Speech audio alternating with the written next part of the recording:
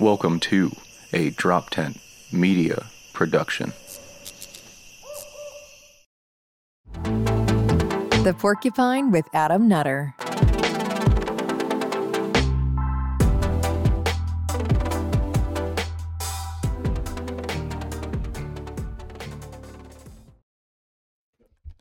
What is up, bitches? That's right, you're all bitches.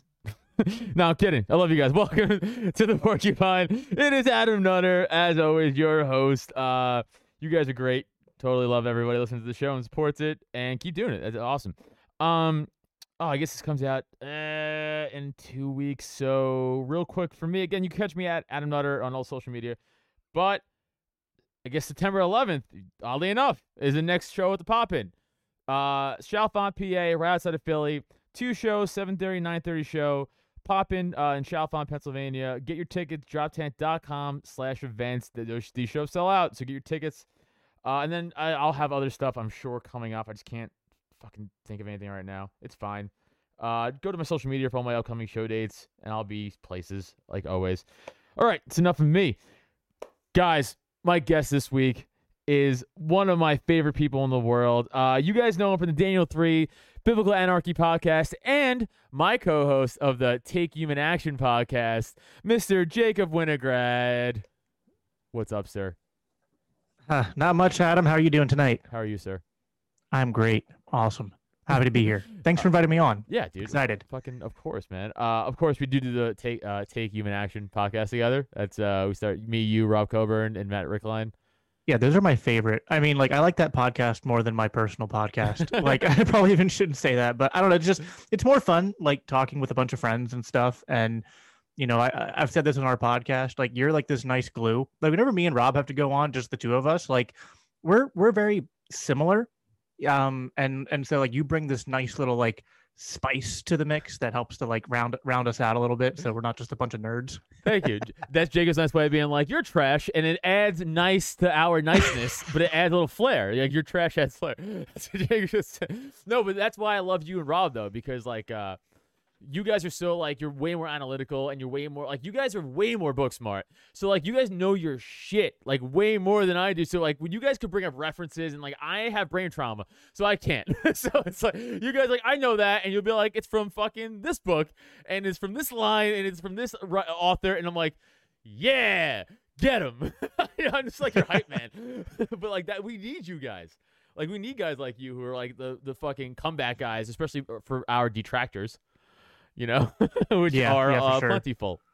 Yeah, no, there's plenty of those people going around. Of course, they have no freaking standards, no honor. I mean, they dox my friend Reed. Yeah. Even when they dox people, though, they dox people the dumbest way. Like, somebody posted a picture of my house on the internet. I was like, okay, like, yeah, yeah, cool. I don't know, like, it's like, you're not gonna do anything, pussy. Like, shut up. Like, I was like, I guarantee you, behind the doors of my house are many weapons of ballistic nature that you will not be happy to see if you decide to come to my house. Yeah, man. Like, I that's the thing too, is like, I'm a comic, so like, I can't lose my job. I don't care. Like, you can say whatever you want to me. That's great. I'm still going to go do shows. I'm still going to do my podcast. Like, and if you take a picture of my house, then I'll kill you with my bare hands. That's fine, too. Like, I'm also a sociopath who knows MMA. So, like, that's fine. Like, you want to go that route? It's fine. But no one's ever tried to dox me yet. But I mean, you know, we all get shit online constantly. Just from the usual. Yeah. Yep. Well, I've had people, I don't know if you saw, I shared it in the chat. Yeah. We have, like, a bunch of signal chats. But one of them, and it's funny because he talks about my podcast and he's like, oh, shitty Mises Caucus podcaster in his basement. And I was like, I don't know, if I have such a shitty podcast, you seem to be very obsessed with me, because he literally took a screenshot of me in my setting here and made a bunch of, like, graphics and stuff on it. And the best part of it was that this little baby Yoda doll right here that my kids got for me, he called it a Yoda fleshlight. I responded with, I didn't even know those existed. So the fact that you commented, said it's a Yoda fleshlight, probably says more about you than me. Yeah, I know. I didn't even want to give that account credence because I know you're talking about, which I'm sure that account watches. I know it watches this podcast too. But Got suspended. He did get suspended. I know. I would see that shit. I love that shit. Like I wish you that to me. I would have had fun with it. I've been like, yeah, I'm a shitty podcast. Like, who cares? Like, it doesn't matter. Like, what are you doing with your life? Right. Like, you know what I mean? Like, that's the whole thing. It's like, I'm not saying I'm like, like my shit doesn't stink. Like I'm all that. It's just like, I don't know. Like this is something I do for fun. Something that I'm doing to try to like, put my message out there. Cause I think everyone, honestly, like if you care about liberty, if there's something you're really passionate about, then, go start a podcast, go do something to try to, the world isn't changed by a bunch of people that have ideas in their head and don't try to put it out there. Right. I mean, Thomas Paine, he wrote a tiny little book called Common Sense, and that had a huge impact. There's no way he knew that was going to have the impact it did. So like, but at the same time, that book wouldn't have been as impactful if there weren't a bunch of people who were inspired by that, who then went out and used their voice to go out and talk to the people around them. Right. So that's all I'm doing. It's like, I don't think I'm fantastic. I just think I have a voice. I'm willing to talk. My wife says I never shut up. I was like, all right, well, I might as well, go in and talk about it online. And I see the impact it has. It's not huge, but I have people that care about what I want to say, that the perspective I bring, especially people who are have similar backgrounds to me as being a Christian. I mean, I can't tell you on a weekly basis, I get tagged on Twitter or on Facebook, and people go like, I think I'm a Christian and a libertarian, or I'm a Christian and an anarchist, and like, can you do that? And then people tag me like, yeah, actually you can. Here's this podcast you can go listen to. And I'm not the only one. There's a bunch of other guys that like that are out there. There's an anarcho-Christian podcast, the Bad Roman podcast, Godarchy, a bunch of other guys who are like me, but like, we have different spheres. Like no one's gonna hit and talk to everybody, right? Like we all have different spheres that we can be effective in. So like, but what are you doing? Like if all you do is just, like your contribution is obsessing and shitting over other people, then, maybe you're just trash. I don't know. Well, yeah, I mean, there's something with that mindset, right? And it's like, it's not even a troll mindset, because it's like almost like a sociopathic mindset where, hey man, if I hate something, I don't spend my time watching it to criticize it. I just don't even know it exists anymore. Like if there's a podcast I don't like or whatever, I'm like, yeah, I just don't pay any mind to it, because that's what you should do. The fact that these people are, oh, I'm sorry, but this is hilarious. So my co-owner of my network ran out to get a coffee, and it started raining, and he is legitimately soaked. That's so fucking funny, dude. Thank you for your service. Pants are sagging from rain? That's so funny. That's so funny. I'm so happy that happened to you. My coffee's wet. It's unacceptable. This is the first time I've ever said thank you for your service unironically. Yeah, thank you for Kudos your service. To you, good sir. You're a hero. It's wet, so that's fine. I'll dock you a pay, but it's fine. We co-own this. I'm kidding. All right, that's so fucking funny. All right, what the fuck did I say? Detractors. Wet. He's wet. That's all I can think about was how wet he is now. That was so fucking funny. Oh, god damn it. That's not important. All right, Jacob. This was the question I did want to ask you, though. What brought you to the LP? Like, not even the LP, because I shouldn't say the LP. What brought you to the Liberty movement? I'm sorry. Like, just what brought you to the whole idea of Liberty? It's the same answer to both. Yeah. It was the Mises Caucus. It was people in the Mises Caucus, individuals. Like, it wasn't like the abstract, like, oh, the Mises Caucus exists. But, like, it was the Mises Caucus existing and organizing these people, and then those people being motivated to go out there, be involved in the LP, be involved in Liberty meetup groups in my area. And so I met Michael Heiss, I met Luke Enser, I met, all these people that we run with now. And, they're the ones that brought me. I mean, I was already kind of looking into it. And I was a Bernie Sanders supporter back in 2015. So, I mean, I actually have more of a left leaning background, but and I'm ashamed to say this, but it's just the truth. So I have to say it. The first crack in like my leftist ideology was actually watching a debate, between Cenk Uygur of the Young Turks and Ben Shapiro. And say what you want about Ben Shapiro. I mean, there's a lot of things I disagree with him on today, but he's really good on the economics, at least. Yes. And so because he challenged my understanding of economics from that left-wing perspective, it just got me more interested into hearing more right-wing or center or even libertarian viewpoints. So I started just absorbing a lot of things and watching people. I from Ben Shapiro, I found Dave Rubin. From Dave Rubin, I found Joe Rogan. And Joe Rogan, that's how I started listening to guys like Dave Smith and Tom Woods. So I was looking into libertarianism, but what really pushed me over the edge to become a libertarian and then later join the party was the friends I made who were from the Mises Caucus. Yeah, no, that's what I'm saying, man. Everyone's so fucking cool. Like, and everyone gets it, man. For the most part, everyone in the Mises Caucus gets what we're doing. They get the fucking message. Like, they get it. It's all these other haters that are ruining the time. But like, you just said something interesting. Now I fucking lose my train of thought. Jesus Christ. I wrote it down too. Where the fuck is it? All right. You said you found like Dave Smith and stuff like that. So when you found Dave, was that like even your real launch into like, all right, this is 100% where I'm at. Like, this is like, was he like another catalyst for you to solidify your place in the Mises Caucus? You think, or like it took someone else? Yeah, Dave definitely. Dave Smith definitely helped push me over the edge into joining the caucus, and becoming it was it wasn't one thing, but definitely like I remember watching so early on when I was looking into libertarian stuff, I saw a debate between Dave Smith and Sam Cedar, which is funny because like that was like Dave. It was like an older video from when Dave first started doing podcasting and stuff. And even by Dave's own admission, he didn't do the best in that debate. But at the same time, he made enough good points that it got me, it was one of those things that kept like, all right, they have some points that are like interesting to think about. And he mentioned the Giuliani moment, though, that made me Google that. And because I really missed the Ron Paul days. But what's funny is that like, I still, when people talk about like, did Ron Paul bring you to the movement? I always kind of say yes, because like it was just indirectly, because I was brought in by the first, like I'm a second generation Ron Paul person because I was brought in by the first generation. You know what I mean? Mm-hmm. Kind of how I view it. But yeah, like when I went and saw, watching all of Ron Paul's old stuff, that was definitely huge.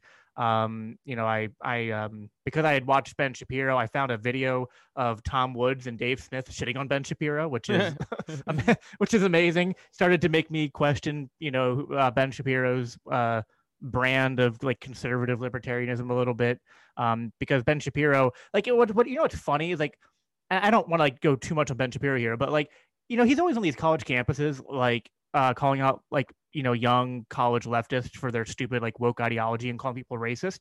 Ben Shapiro, I don't know if you ever watched that video. He doesn't like Ron Paul. He calls Ron Paul a anti-Semite and a racist and an alt-right. Yeah, and I'm just dumb.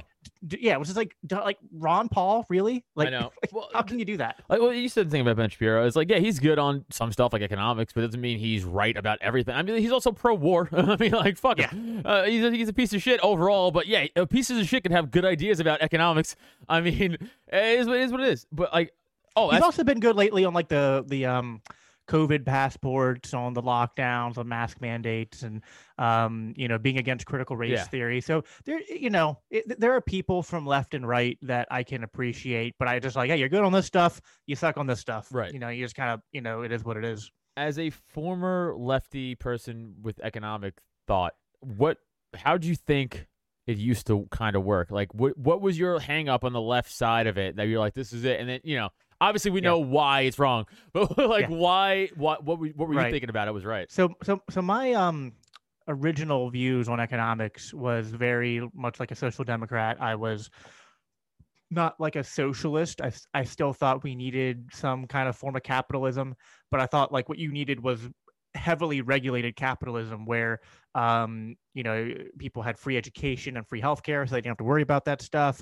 And there should be some regulations for wages. I didn't push for a $15 minimum wage, but I thought like it should at least be more gradual and adjust for inflation over time.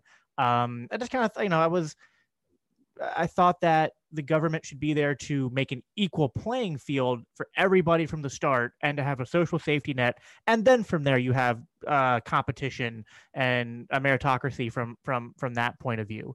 But what Ben Shapiro started to do, but then a lot of other, better libertarians who had even better arguments started to, crack in my mind, was really showing the problem of scarcity and understanding how economic calculation comes into play, how like trying to centrally plan, really the whole thing is just, if you believe in central planning, then you'll always try to mix your capitalism with your statism, because you're always like, okay, free markets are cool, but like we can make them better. But the problem is central planning just doesn't work, because you can't, one person or even a group of like 5 or 10 or 50 or 100 people, they just can't like accurately understand even like one, like forget the entire economy. They can't even centrally plan one corner of the economy. You know what I mean? Because it's just like they're not going to know enough about it. They're not going to be able to predict prices. They're not going to be able to predict human action, right? The Mises term. They're not going to be able to. Humans are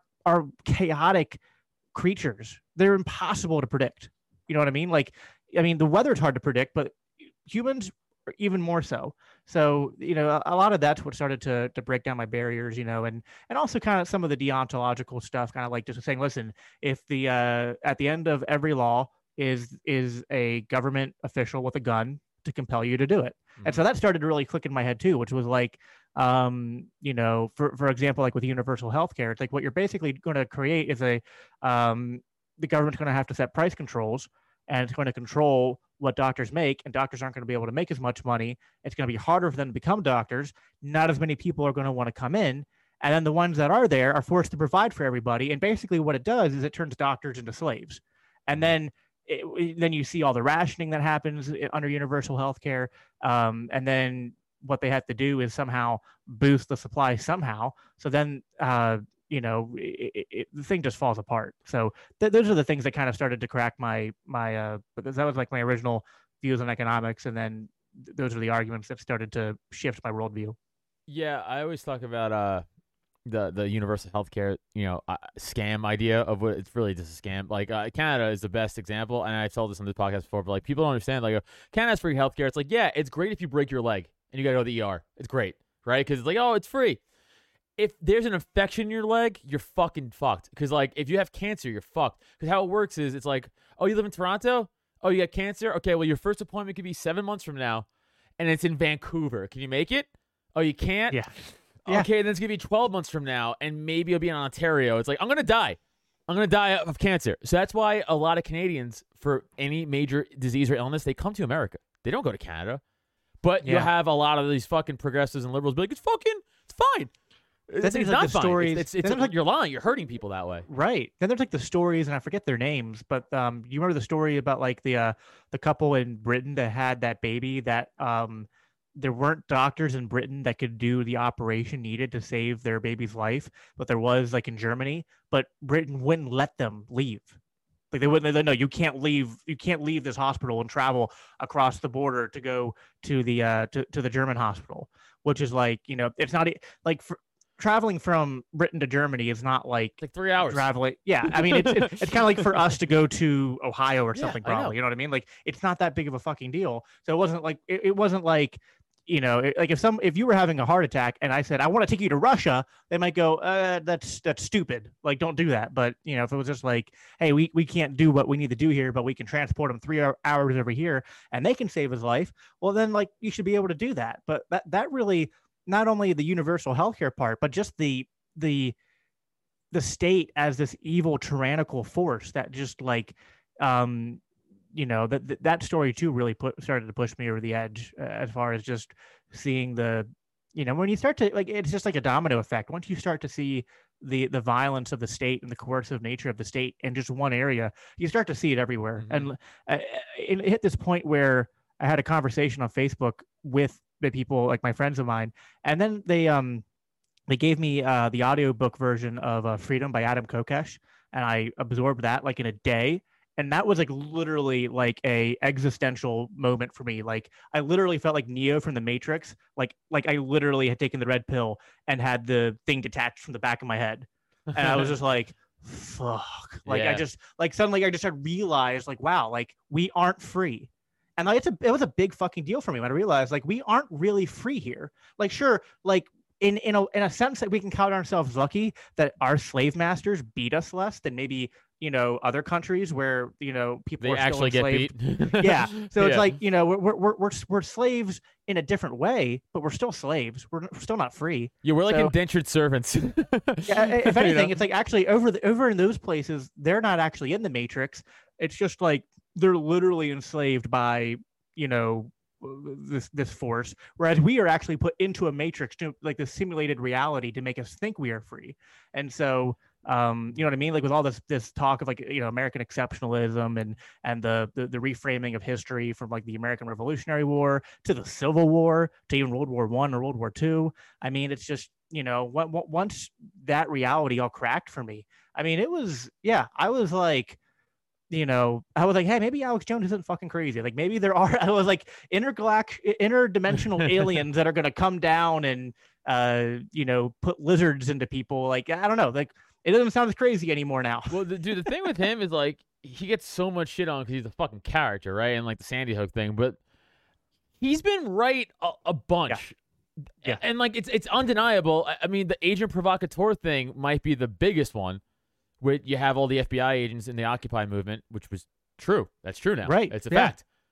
But he said that back when it was happening, and they're like, "You're crazy. The federal government wouldn't make a peaceful riot violent. No, they 100% would, to make an agenda. What are you talking? Right. And then he was like, they're doing this, and they went, "You're crazy. Shut up." And then 2 years go by, and they're like, "We actually found out that the feds had guys in peaceful protests smashing windows."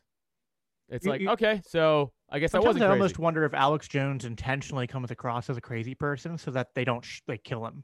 Because it's like, if he came across really serious and professional and was the whistleblower on a lot of this stuff, they might go like, "Oh wow, this guy is like an actual threat. We got to take him out." Whereas like when you come across like you're literally insane, it's like, all right, I'm going to mix in, 30-40% of like crazy, insane, batshit crazy stuff that like makes me look like an idiot. But then all the truth stuff is still there. You know what I mean? So I have it's a like theory on that. You can't kill all the people who are yelling stuff, because then that's the conspiracy coming to life. It's you're martyring people. Yeah, that's that too. So yeah. you can't. Also, the second part, the great Patrice O'Neill, best comic of all time. Unfortunately, not with us anymore. But he was on old Opie and Anthony back in the day and talking about just like, conspiracies and stuff like that. And he made a great point. He goes, if there's a crazy guy in the corner and he's just like covered in fucking whatever, and he's taking marbles and shoving them up his asshole, and he's going, 2 + 2 is 4. 2 + 2 is 4. You go, wait a minute. That guy's fucking crazy. But 2 + 2 is 4. So even though like the thing he's doing might be crazy, what he's saying is fact. Right. So obviously that's a very hyperbolic statement that he's trying to convey. But his point is, just because the message might be a little crazy, listen to what he's saying. And it wasn't he wasn't talking about Alex Jones, actually. He didn't even mention Alex Jones. Because this is like 2009, probably. I heard this, but like he's just talking about the conspiracy guys of the day back then. He's like, just because they might be a little out there, listen to what they're fucking saying. And if they're showing you like video proof, like the Bohemian Grove stuff, like, hey, I snuck in. Here's a video of it. You call me crazy. Well, here it is. Hey, the agent provocateur stuff. Well, here it is. Even the frog thing wasn't wrong. About that? And the one about like the trying to, I forget the one where like trying to mix humans with some other animal. China is doing that. Yeah, that was like China totally true. Officially has said that they're trying to mix monkey and human embryo DNA or something like that. Yeah. So it's like, all this stuff is like, I mean, it's scary. I mean, it's almost, and again, like it's the kind of stuff that you don't want to be true. So you almost like, you don't want to listen to it. And I still have that effect today. I mean, you want to believe, like I grew up in a very sheltered conservative home, and I just always had this, pie in the sky, the world is a safe place, or at least America is a safe place, and, city on the hill kind of stuff. And yeah, I mean, it's almost heartbreaking every day. And I almost like when I watch, like The Matrix is a brilliant movie, and I use references there a lot. But like, the guy that portrays them, and he's like talking to the Matrix people, and he's like eating the steak. Like, I know this isn't real, but it tastes fucking good, and I don't care. Joe Pantaleone. Yeah. Like sometimes I feel like I feel that. Like in the morning, you get up, and especially like when we're in all this drama and the LP and stuff, and I just go, God, freedom seems so far away and so unachievable that like, yeah, like I get the temptation to just give up because it's easier, but there's also something in me, and I think this is my Christian background, that just pushes me forward to be like, I couldn't do it. Like, as much as it's tempting, I know it would be easier. I know that it would be wrong, and I wouldn't feel right in my soul. So as much as like what's around me is terrifying, I have to keep going. Like it's not a choice. Yeah, I was just talking about that with my buddy Neil, actually. We're talking about, like, even if we were in a simulation, it's like, well, it doesn't matter because everything feels real. So it doesn't matter. You know what I'm saying? So it's like, just live it. Like, just make it what's best until you're out of this thing. Like, that was a example you're using. Because, like, again, like, if you get caught, does it hurt? Okay, yeah. So if a being was to come down and be like, this is all fake, I go, well, it still feels real. It doesn't matter. Yeah, right? So you have to navigate, like, knowing that, and just be like, even if this is all bullshit, well, it's still real to me. So just make the best what you can of it, is how I look at it. Yeah, that's solipsism is a useless mental exercise. Sorry, I'll burp there. But yeah, no, I think that at the end of the day, I mean, I have good reasons to believe that what's around me is real. But even if it isn't, like, you know, it's like Shakespeare, like life is a stage and the actors must play its part. It's like, I don't know, like, what am I going to do? Just like sit around and do fucking nothing all day? Exactly. Like, it's just not an option. No, I don't think we're in a simulation either. I'm just saying, like, if we were, like, hypothetically, just for the fun sake of it, it's like, it doesn't matter. You gotta do it. We're in it. We're already part of it. Right. Now, again, you grew up very religious, and you still are religious, but like you said, you grew up in a sheltered, which is usually conservative leaning. I grew up in a conservative household, but like part of like the reason I became left leaning was out of like a rebelliousness. Got it. Because like I was taught things in school, I had interactions in school with people, and it just made me like, I was like, oh wow, I'm really sheltered, and the worldview I was being fed isn't right. Which, you know, still part of me feels that way today. I mean, like I've kind of come back to some conservative leaning views, but I also, you know, because I'm a libertarian and because not just a libertarian, like an anarchist, like there's also a lot in me that's, you know, I think I kind of have incorporated like the best of both. You know what I mean? Kind of like some conservative leaning ideas, some liberal, you know, leaning or progressive leaning ideas of, you know, to try to incorporate them. And really, like, as much as I use labels, I try to not let labels rule me. You know what I mean? It's like, I want my views. I want to pursue the truth, and I want to pursue what works. And I don't want to be too tied down by labels and like an ideology to be like, you know, oh, well, I said I'm this, so I have to, you know, check all these boxes off. You know what I mean? What would a conservative view to you be? Like, in your opinion, like, what's a view that you hold that you consider conservative? I mean, so I'm very much a social conservative when it comes to sex and marriage. Okay. You know, like I think, and obviously the caveat being like, I don't want to use the government to force any of, you know, like, this is for me. I don't want the government to get involved in your life and tell you what to do. Right. But as far as what I think is the best way to live life, what I'm going to, you know, model for my kids, what I want to teach, the values I want to teach my kids, and what I think would be best for everyone else and for society if they voluntarily choose to do so. You know, I think that treating sex like some casual transaction is just not good. I think that, you know, as a Christian, I think sex made God. Oh my God, sex made God. That was an awful. Maybe, awful bro. Freudian You don't know. Maybe sex did make God, Jacob. Don't be fucking close-minded, bro. Maybe God's parents were fucking. You know, you don't know. I'm a fucking heretic now. God damn it. God made sex, and sex is good, but I think sex is meant to be enjoyed within the institution of marriage between a man and a woman. You know, I don't go around talking about homosexuality and calling it sin, but I think that at the very least that the design that God made is man and woman. You know, I don't think, you know, I have conservative views on gender. I think that men and women are different, equal in their value, equal in their rights, but different in a way that's beautiful. I think that men and women were made to complement each other, made to you know, that they're puzzle pieces that fit together, and that God made to glorify him, to glorify his creation, and for our own good. So those are, kind of conservative viewpoints that I have. Well, I agree with the man woman thing. I've always been big on that though my whole life. Like, if you're a man, and by the way, I say this, if you consider yourself a man, then you have to take man roles. That's how I say.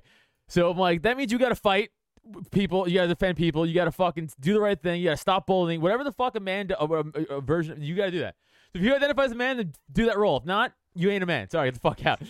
But like, I'm the whole sex, because I'm not religious, right? Like, I did go to Catholic high school. I'm technically Catholic. I was baptized, confirmed, communion, whatever the fuck. I did all the stuff. I did all the Catholic stuff. My wife, Catholic school teacher, right? But she's in her own right. It's not whatever.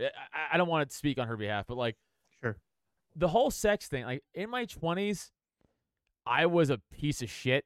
Like, I was like, I a lot of random chicks, a lot of one night stands, and I think that fucked me up. So I agree with you. Like, not to the point of marriage. I just think, like, maybe don't fuck everybody. Right, yeah. Like, if you have a girlfriend, like, it's like a long term, like, yeah, dude, have sex. That's crazy. But like, I think what I was doing, I still struggle with this. Like, it fucked me up. Like, and I used to watch a lot of porn. I don't even watch porn anymore. Like, I stopped. I think porn's destructive. Like, it's porn is evil. almost. I'm sorry, it's just bad. Yeah, I think that brain. Yeah, I think porn is worse than premarital sex. So bad. Listen, Yeah. do you? I would never say ban it or anything like that. I'm just saying, like, Sure. I Yeah. don't think it's good, and I think it's really there for, like, an occasional. Maybe if you're fucking on the road, you're on the road, you have a job, you're on the road a lot. You're like, you know what? I'm stressed. Let me watch this for. But like, every day, even monthly, it's fucking crazy. It destroyed my fucking brain. I'm telling you what, I went down a road that was not good, and then that translated to my personal life. So then, like, I'm doing all that sex, like, I'm doing like weird sex shit in my personal life, and like, I'm meeting fucking weird chicks, and like, I'm not. I was wild, and like, it broke my fucking brain in a negative way, and like, it took me like it's still taking me time to like fix that shit. 'Cause I don't think it's good. I just don't think it's my opinion. This is my opinion. I don't think it's good for you. But yeah, no, I agree. And I again, think it's because even without the Christian worldview, I think that That's what I'm saying. psychology shows that it's just. I mean, there's a lot of hormones at play. There's a lot of emotional things at play when you have sex. As a Christian, I take it to the, I guess, extreme that I think you should wait till marriage. I also recognize reality, and that most people probably aren't going to do that. But at the very least, probably don't do a bunch of one night stands and random hookups. Like, try to be in a committed relationship at the very least. Probably not even on the first date. I think that the more you abstain from that stuff, I think it's better for you. I think that having discipline, like, for me, the value of religion is discipline in your, like, emotional and personal life. You know what I mean? And I think that sometimes, like, the struggle here, especially like in libertarian circles, is that people like, libertarian, fuck the state, I'll do whatever I want. It's like, okay, well, you have the right to do whatever you want. And I would never push my preferences or my viewpoints on you through the government or through any, even the church. I would not want the church to act as a government that forces people to conform to certain behaviors. But at the same time, like, libertarianism is a thin philosophy, right? Like, it describes right. It describes the relationship of, property rights and man to his fellow man. It's not a complete philosophy in terms of, like, how to live a good life. You know what I mean? So to me, it's like, I'm a libertarian in a sense of, like, that's my legal framework. That's like my philosophy of how, men and women should organize in a societal sense, in a voluntary fashion, of course. I'm a Christian, though, because I think beyond that, I think that it's important to have a societal mechanism that preaches discipline and certain cultural and ethical norms from some kind of structure. I think the problem is too many libertarians and anarchists conflate all authority, all hierarchy, and all structure with tyranny. And it doesn't need to be that way. You can have, you can have those things. You can have hierarchical structures. You can have authority. You can have even structures that are, like, governing in a certain sense, but they're not tyrannical because they're completely voluntary and in the market. And so that's a lot of like, that's the kind of stuff I talk about in my podcast a lot. It's just that, people often think like you can't be a Christian and a libertarian, or especially you can't be a Christian and an anarchist because those things are in conflict. And it's just, I don't think they are. I think libertarianism consistently leading to anarchy, because I'm an anarchist or anarcho-capitalist, voluntarist, whatever you want to call it. I think that what that speaks about is the way I put it is horizontal relationships, which is like man to fellow man. Christianity also talks about the vertical relationship between God and man, but just because I submit to God doesn't give me the right to rule over you. So the two things just don't equate. Yeah, no, that makes sense. No, 100% makes sense, because that, I mean, obviously you already answered a lot of the questions I had about, being religious and also being in liberty. But I guess, yeah, they really kind of blend, because you're if you're not trying to push your will on anybody, and which is, who gives a shit? And that's the problem with Christianity. Like, I think the number one complaint people have about Christianity is how authoritarian it's been. You know what I mean? Well, I think, and it's like in the bad way, because they were pushy and they were using the missions, right? That's like I mean, like, I feel like Christianity is the only real religion that goes around the world being like, you want to be Christian? It's like the Jews aren't like, we're gonna set up a Jew camp here and like we're gonna convert you guys and read the Torah, and like, it's like there's none of that. There's no like Jewish missionary. Like, it's always Christian. It's always, there's no Muslim like missionaries. It's always just Christian. So I feel the Muslims just invade you. Well, yeah. Well, they did in the Crusade. Well, everybody was invading everybody. Yeah. That's how it went. That's another thing too. Like, history is fucking whack, and like we get, especially the media and stuff, will like use their agenda and propaganda against like America. Be like, oh, America had slavery. It's like, yeah, no, we did, but there's slavery going on right now, and you guys don't say shit about that. Right. So, like, do you care about slavery? Like, what's the purpose of what you were just saying here? Because, like, if you really care about slavery, you'd be talking about Libya every fucking day. Yep. And same thing, like, if you care about the Holocaust, like, people always go around like, oh, you're fucking fascist and Nazis. Like, all right, like, as much as you're going around trying to accuse people of being Nazis, I want to see twice as much content about calling out the genocide in Yemen right now. Because that is the modern day Holocaust. So if the Holocaust is the worst thing that ever happened, okay, it's happening right now. Yeah. Truthfully, there's always some kind of genocide or Holocaust going on, and I'm sorry about the Holocaust that happened. Like, I'm part Jewish, so like I've been to the Holocaust Museum. I've seen like my family name and the name of lists and stuff. Like that's it's heartbreaking. Don't get me wrong, but it's in the past, right? And I can't change it. What I can do is learn from history, and like, hey, how the Holocaust, how these things happen is because people don't speak up, because people don't oppose them. So, like, if you care about that, then when it's happening in front of you, when your tax dollars are funding a government that's literally doing that right now, then you should be sounding the alarm on that way more than you are like, oh, Nick Ashley posted a number on Twitter that's dog whistling to the alt-right fascists and Nazis. Like, dude, like, I don't give a shit what Nick Ashley posts on Twitter. I give a shit what the military-industrial complex is doing to kill hundreds of thousands of people in the Middle East right now. Yep.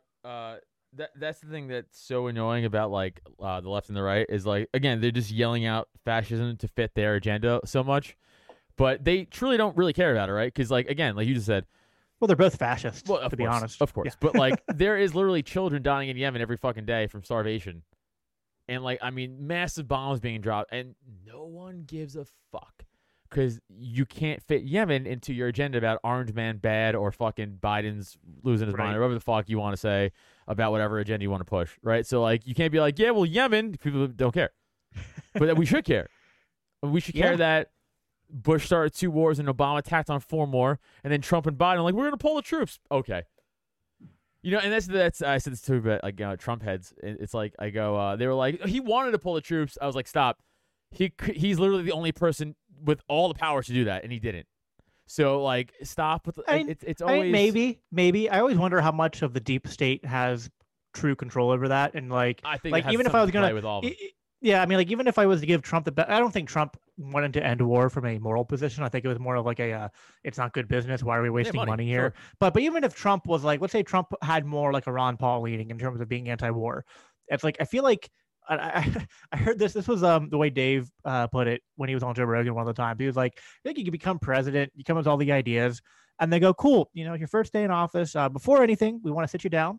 And then they put the TV on and they show you an angle of the JFK shooting that's never been seen before. Right.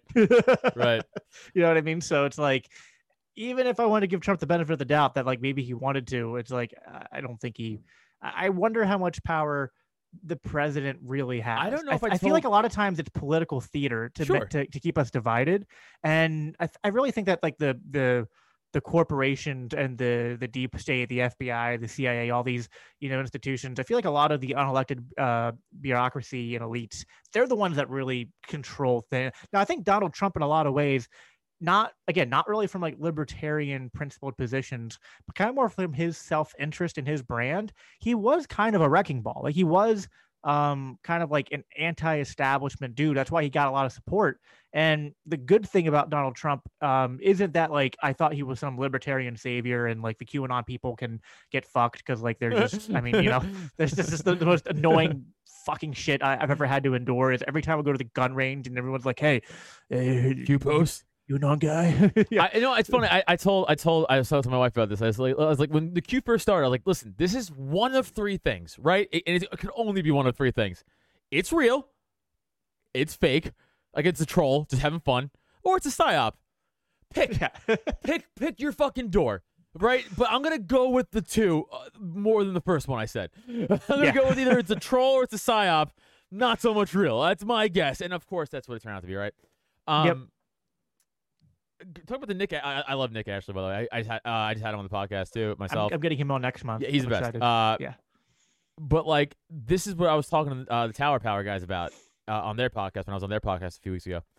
I was like, these lowburst libertarians, right? Like all these fucking rejects, they legitimately have no sense of humor. They have no nuance. They truly do not understand a joke. And like, I'm not being facetious here. I'm not speaking hyperbole.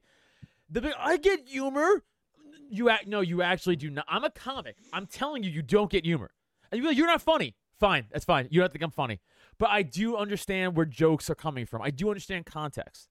That's fine. You can think I'm shit. I don't care. But like the fact that like we are now, so I do too. We are now in the sense of like now we're just making fun of you guys because it's so fun.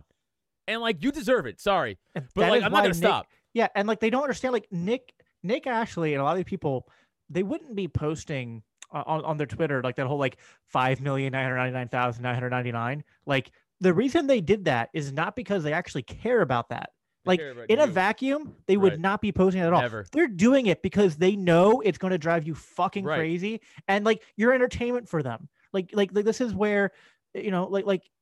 If you're going to complain about trolls, you need to also complain about the people who feed the trolls. And no one feeds the trolls more than the fucking loser brigade. Like they are half like I love Nick, but I feel like the reason Nick has as much of a following as he does is because of the loser brigade, people like that. You know what I mean? Like they fuel, and then but like there's a brilliance to it because so like I've been on both sides of the troll argument where like for a while I wasn't offended by it, but I kept on telling people like, can we stop wasting our time with this? Like, this back and forth. It's a waste of time. It's distracting. Let's focus on the stuff that matters. And this isn't a good look. Like I was like, I'm not offended by it, but this isn't a good look for libertarianism if we're trying to like, get more people to buy into it. And I still have some sympathies to that point of view. On the other hand, it's been like the most effective strategy over the past 6 months in terms of like getting all of the bad actors out of the party and the movement and exposing them, you know what I mean? To be like, your priorities are so whacked that you're literally spending all day, every podcast that the Fakertarians puts out, every post they put out practically anymore, all these people talk about is the fastest takeover of the LP and the alt-right and the Ron Paul newsletters and Tom Woods is a neo-Confederate. I mean, it's like, that's all they talk about. Yeah. And it's like, and they're all, by the way, lying and wrong, too. That's even, without saying, they're lying and wrong. I want to go on Fakertarian so bad, but they'll never have me on because, and I mean this, Jacob, if I ever get on that podcast, I would just trash them until they remove me from that StreamYard. Because Nick and I talked about this. They here I'll get you on because they want me on. So what I'll do is I'll tell them I'm only coming on if Adam comes on with Okay, me. yeah. Yes. We'll do it. But Jake, I'm gonna get kicked out. I'm telling you. I won't curse. I won't even say anything. Like, I'll just trash their looks. I'll trash their weak status. I'll beat the shit out of them verbally, and it'll be fun. And I'll get a bunch of new followers out of it. But I also don't want to give them the views. Is the other thing too. I keep going back and forth because like they invited me on a while back, and it had been a while. I've been on once before actually, and I hadn't been on in a while. I thought, maybe it's been long enough. It's time to go back on there, and I don't want to debate them constantly, but once in a while might be effective. But then when Josh and Nick went on, I was like, I can't follow that up. That was beautiful. No, well, that was such an epic roasting. So this is what Nick and I were talking about. If you do their show, the whole purpose of your job is to make them look like a joke. If you go in there with an ounce of serious debate, you lost. Right. You lost because they're not looking to debate you. They're not. They're looking to try to poke holes or try to call you something that you're not. They're not really there for intellectual debate. So if you want to do their show, which I would love to do with you now, that's a great idea. I'm going to go on there. I'm going to embarrass the fuck out of them because that's what they deserve. They deserve an embarrass. Like, that's all they are. They're there to get embarrassed because that's what you deserve. You don't try to better yourselves ever. So I'm going to keep making you realize you're a fucking joke. And that's the other thing I was talking, like, when your other side of the troll argument, we were like, oh, come on, let's let it go. I think you shouldn't get engaged in it. I think, like, Rob, like, guys like Dave, he's too beyond it now, right? But, like, it's too important to not let go because then the narrative could switch. If no one's combating the narrative, then their narrative could win. So you, like, let guys like Nick, like guys like me, like guys like the fucking like Fat Dave, we'll do it. I'll do it. I'll shit these guys back because, like, I'm not, I'm not running for fucking office. I'm not running for anything. Like, let me be the soldier in the streets so you guys can actually promote the message to the regular person, and I'll combat these fucking idiots. Because we need people like both of us to do that. I think they both help, like you said. That's how we grew. Because people saw them attack us, we would troll them, and then they would just start cursing and doxing, and people were like, fuck these people. Like, yep, that's it, we won, thank you. Yeah. Because we just don't take them seriously. Well, like that actually, when you asked me earlier what got me involved in the party, it was partly the Macy's Caucus and Dave. But, like, so I became an anarchist very quickly after I became a libertarian. But because I was an anarchist, I was very anti-politics. And I was like, what's the point of the LP? I didn't get it. And then I had some criticisms about the Macy's Caucus because I was like, sometimes you guys seem to come across a little bit too, like, antagonistic, and I don't know why you guys are always like, you're acting very tribal.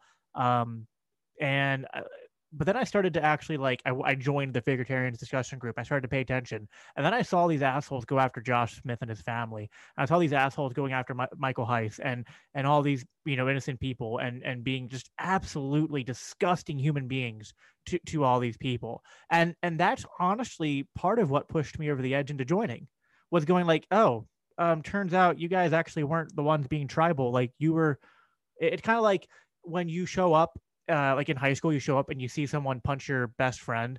And so then you're like, like the other way, like you show up, you see your best friend punching someone, like, dude, chill out. And then, like, you miss the context of, like, just before then, like the guy he's punching, like, slapped his girlfriend or something. Right. And, like, if you had seen the context, you would have jumped right in.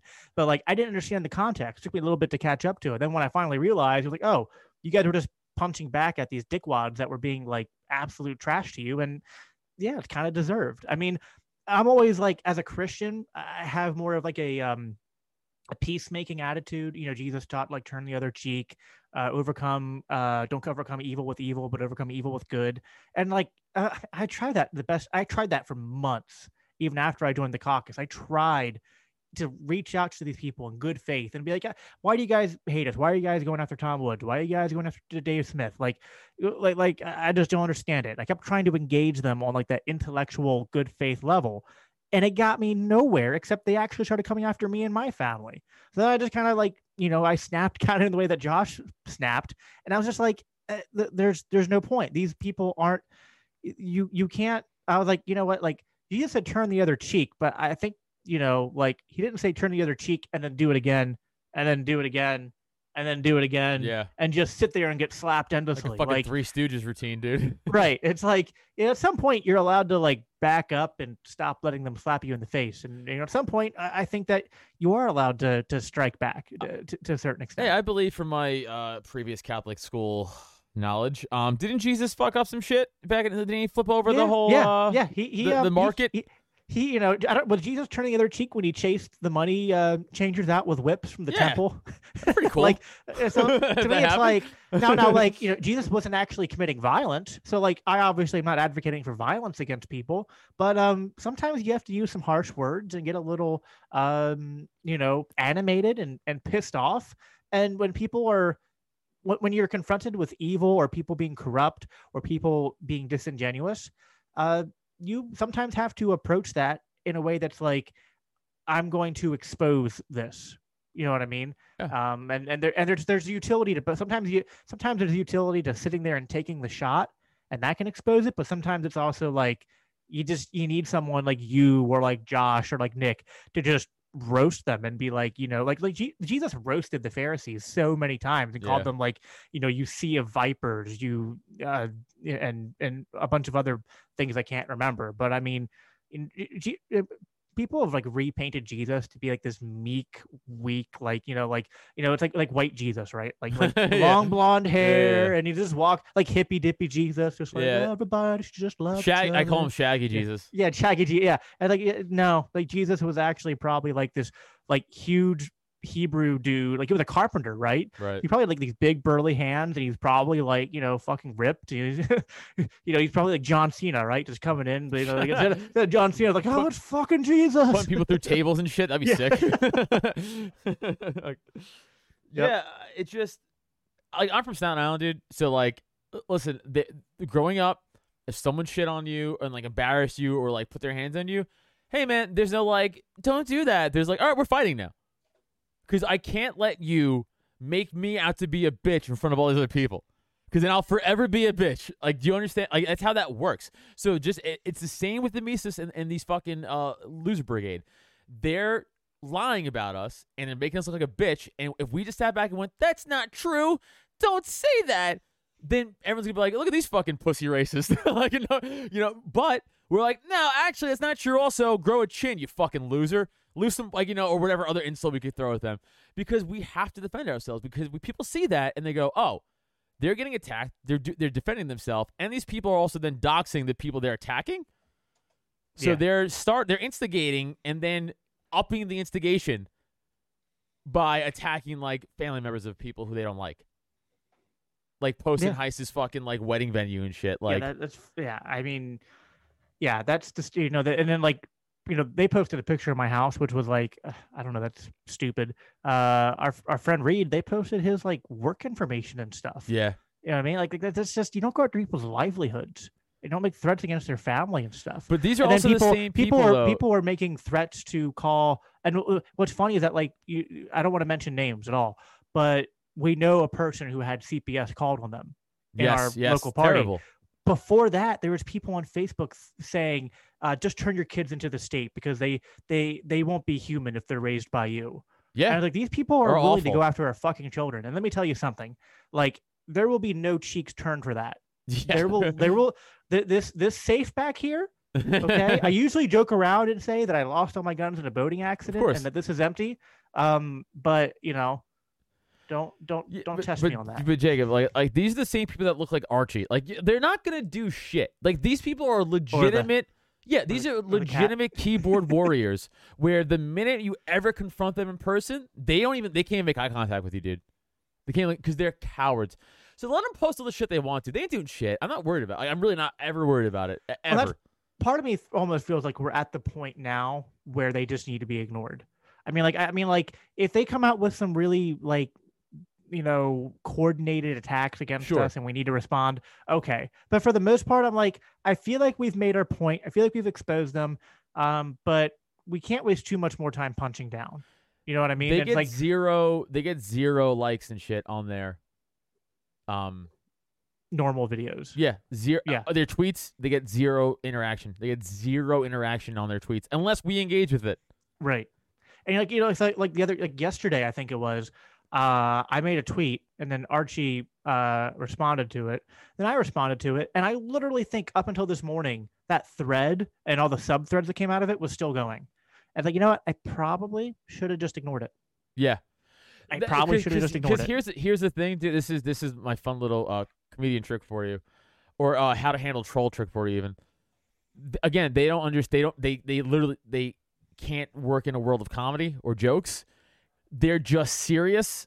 So when they hit you with a point, just be like, "Shut the fuck up, nerd." LOL.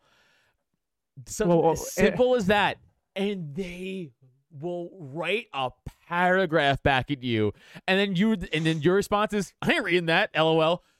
And just keep breaking that. They just keep because they don't understand what to do. My favorite part of it was though, like they posted this thing. I forget what it was. But it was just like, "You find this funny?" And I was like, "Yeah, it's funny." Yeah. I go, "No, actually, hilarious." I found it hilarious. Hilarious would be the word I would use.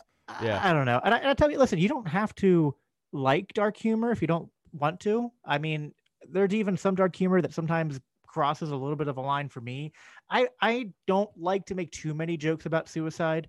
I get that that's, for some people that are in the dark humor, they'll disagree with me on this. I feel like it's one of those subjects that might best be left alone or touched very rarely and delicately. But that's just because I know people who have committed suicide. Oh, I do too. One of my best, one a good friend of mine shot himself in a hotel room because his life was falling apart. But I get that there's people that disagree with me on that, and their point is that like we use, it's like, but like, and I mean, I don't want to put words in your mouth. People have told me it's like humor is often a coping mechanism for the darkest things of life, and that being able to joke about it helps psychologically with being able to cope with it. Yeah, and I get that. I totally do. Also, though, just comedy's subjective. True. Like that's what I'm saying. So you like, and by the way, I don't think that everybody should find every topic funny. That's not what I mean when I say like I disagree with you. When I disagree with you is like when you said I think should be left alone or touched lightly. I think you should touch as much as you want.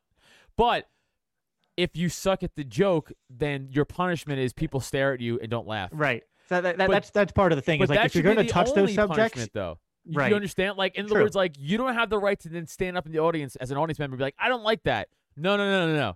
Like, if I'm on stage and I'm doing suicide material, which I don't even have any, but let's say I was, and you hated it, then the audience member's job is to just shut the fuck up and just not laugh. It's when you interrupt the show, that's when it becomes a fucking thing, right? Because, like, well, you can not like it, but don't interrupt the show. Because other people might like it. But, like, also, like, all jokes come from the same place of funny. You don't know if they're funny or not till you say it. So, like, I don't know if my suicide joke might be funny or not. I have to say it in front of people. So, like, it might suck. I have to try it a bunch of times in front of a bunch of strangers. That's how comedy works. Other thing, like, musicians, you can play at your house and be like, "That sounds awesome," and then take it to public. But I could tell a joke into my mirror all day, and I could find it funny. But then I could come in the studio, and then I could look at Jesse, who's a comic also, and be like, and tell the joke to him. Be like, "That's fucking retarded, dude. Like, what the fuck? That was not funny." I'm like, "Oh, I thought it was funny in my house." Because we don't know. We can't tell. Right? So, like, comedy is totally subjective, and, like, I don't think you have to laugh at everything. It's like music, because, like, sometimes, like, I mean, I have a guitar back there. I used to play more. I don't play as much anymore. But you're coming up with, like, riffs or little, like, instrumentals and stuff, or, a little line or something. You're like, "Oh, this sounds cool." Then you play for somebody, and they might go, "Oh, yeah, that's awesome." Or they might go, that sounds pretty dumb, bro. Like, I don't know. Like, I don't know where you're going with that. Like, it doesn't fit. So it's just, it is a lot of this stuff is subjective, and but at the same time, might be jokes where you could tell a joke to one crowd and you might get a couple chuckles, and then the next night you can tell the joke and a lot of people laugh at it. You know what I mean? Like I've been to comedy shows where a comic made a joke and like I felt like I was the only one that laughed at it. Cause I'm like, I get it, and then you're like, wait, no one else is laughing. Am I stupid? What's going on? No, it's just sometimes some things resonate. They don't. I mean, sometimes like we'll make jokes for the other comics just listening. Like we'll know it's not funny, but we know they'll find it funny. And you'll just hear like 4 laughs, and you're like, "That's for the comics in the back." Well, the other thing is like I feel like a lot of time the libertarian comics make like more like inside libertarian jokes that like I'll get and laugh at. Then my wife, who is a libertarian but not as involved in the inner politics and stuff, will be like, "I don't get it." So first of all, there's like she doesn't get the reference. 5 libertarian comics out there, and I'm one of them. I'm not kidding. Like it's me, Dave, Robbie, Lou Perez, Chrissy Mayer, I guess if you count, she's not. I asked her. She's not technically libertarian, but she leans a lot libertarian values. That's it. I can't think. Kyle Ruff. JP Sears, I guess, kind of counts, or he's not a comic. He doesn't do comedy. He calls himself a comic, but I don't know. Yeah, no. But see, I'm a stickler, and unless you're on stage telling jokes to a fucking microphone, you're not a comedian. You might be funny. He did a comic, a stand up at one point. I don't think it's his regular thing. I'm not super into him, honestly. So I just know of him. I know he's like a humorous guy. I don't know if he did, I apologize to him. If he actually did stand up, I apologize. But if he doesn't, fuck him. He's not a comic. I hate that. Dude, I have improv people tell me stuff like, I'm a comedian. I go, no, you do improv, bro. You do improv. You don't do comedy. It's not the same fucking thing. I'm a real asshole with that. But I think, Jess, you that way too? I just got to ask another comic real quick. You that way too? What? Like, I only consider you a comedian if, like, you do what you and I do. Like, actually go on stage and do comedy. Like, improv's not... Yeah. I mean, yeah, for the most part, yeah. I mean, if you're a stand-up comedian, yeah, you're like going out there. Yeah, like I don't consider improv stand-up. Like if you're an improv guy, you go, I'm a comic. I go, no, you're not. You do improv, right? Like, is that fair to say? Yeah. All right. Unless they actually do. Right. Yeah, they have to do it. Yeah, have to do it though. Right. That's what I'm saying. Yeah. Yeah. Yeah. Totally. So unless you're doing it, but like that's the thing too is like I don't really talk about libertarian stuff on stage because like it's so niche and it divides crowds, you know, and like stuff like that. Now, if I'm at a libertarian, like the Mises stuff event, sure, because that's the place to do it. But, but like when I played that for her, it was like half the stuff she laughed at, and half that she was like, I don't get it. I was like, yeah, it's because like the joke's kind of oriented towards like our crowd, and like, you don't understand like the inside reference or just the context of it. Are you going to the Virginia thing, October 2nd? I don't. What Virginia thing exactly? It's like the Mises thing. Yeah. I don't know. I wasn't planning on it, but now I might have to because I was originally trying to go to the Tom Woods event, but I can't make it to that because I have something else I'm doing that day that, believe it or not, is more important than going to Tom Woods thing. So it's I'm not gonna say it because I don't think he's announced it yet. But yeah, because I'm not doing that, maybe I'll try going to that. You said October 2nd. Yeah. Me, Robbie, and Dave are doing comedy at the after show party, which is fun. Yeah, I'll check it out. That'd be cool to come down. All right, I'm getting the wrap it up symbol. I think we've been going for a bit. So let me ask you this then before we go. Where do you think like the Mises Caucus will be in 2 to 4 years from now?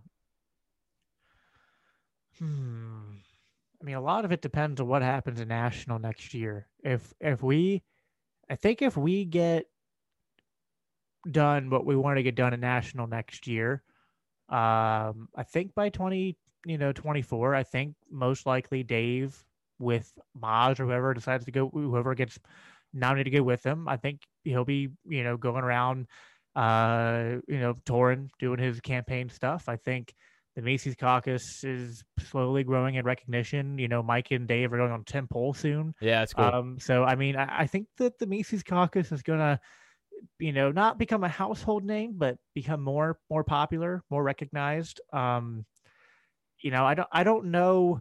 There's so much uncertainty, but I do see the Mises Caucus taking over the LP. I think it's an inevitability at this point. I think in a lot of ways we've almost de facto taken maybe not like completely taken it over, but I think we now have a more like we have a pretty sizable control over enough affiliates that it's at worst it's like 50-50, but I think that we have more of an edge than the people who are in non-Mises are. So I don't know. It's going to be interesting to see what happens because we've been in such an adversarial mode. It's going to be like if we get to the top of the hill and then we get Dave to do his campaign thing, it'll be interesting to see what comes next once we're kind of like we are the ones in the steering wheel, right? What we have to avoid is we don't want to become the old guard. You know what I mean? And like I've heard a lot of people make that criticism. Like Matt Erickson says, like, well, the Mises Caucus is going to take over, but they're just going to revert back to being the old guard and the Sarwark. So it's like, well, we can't do that. I don't think we will either, though. Honestly, yeah, I don't think we will, but it is something to be concerned. Aware of of a danger, because like once you get there, then there's like that temptation to be like, because there has to be a change of strategy like when you go from focusing inward at the LP to focusing out, you know what I mean? But I think we have to stick to what got us here, you know what I mean? So I think if we stick true to our roots and continue the path forward, I think we're going to start seeing, like, I think the Mises Caucus has a lot of great resources and strategies to make that idea of the decentralization revolution a thing. And I think you're going to start seeing the Mises Caucus referenced more, probably in negative ways. We're going to start seeing some more hit pieces from the mainstream media and stuff. People, saying, because like we push decentralization and secession. Yeah, like I know some libertarians don't like to talk about it, but we push secession. They're fucking losers. Yeah, but you know what? That's going to become more mainstream, and we're going to have to start taking those hits. Like if we can't put up with a loser on Twitter calling us a neo-Confederate, right? Trust me, New York Times is going to throw that at us 10 times more. By the way, we got to be ready. I can't wait for them just to play all the Legionist Gang clips. It's going to be fun. It's going to be really funny. But Dave has the most brilliant comeback. I know. Which is like, well, listen, I made some dumb jokes on a podcast. You guys drop bombs on children. No, he's right. He is right. So, but it's just gonna be funny. We can go eye for eye, tooth for tooth. It's just gonna be funny with all the out of context clips because they're all gonna be out of context, right? Every single one's gonna be out of context. But it is gonna be, as a comic, I'm like, that's gonna be funny. It's gonna be funny to see them just try to drag him.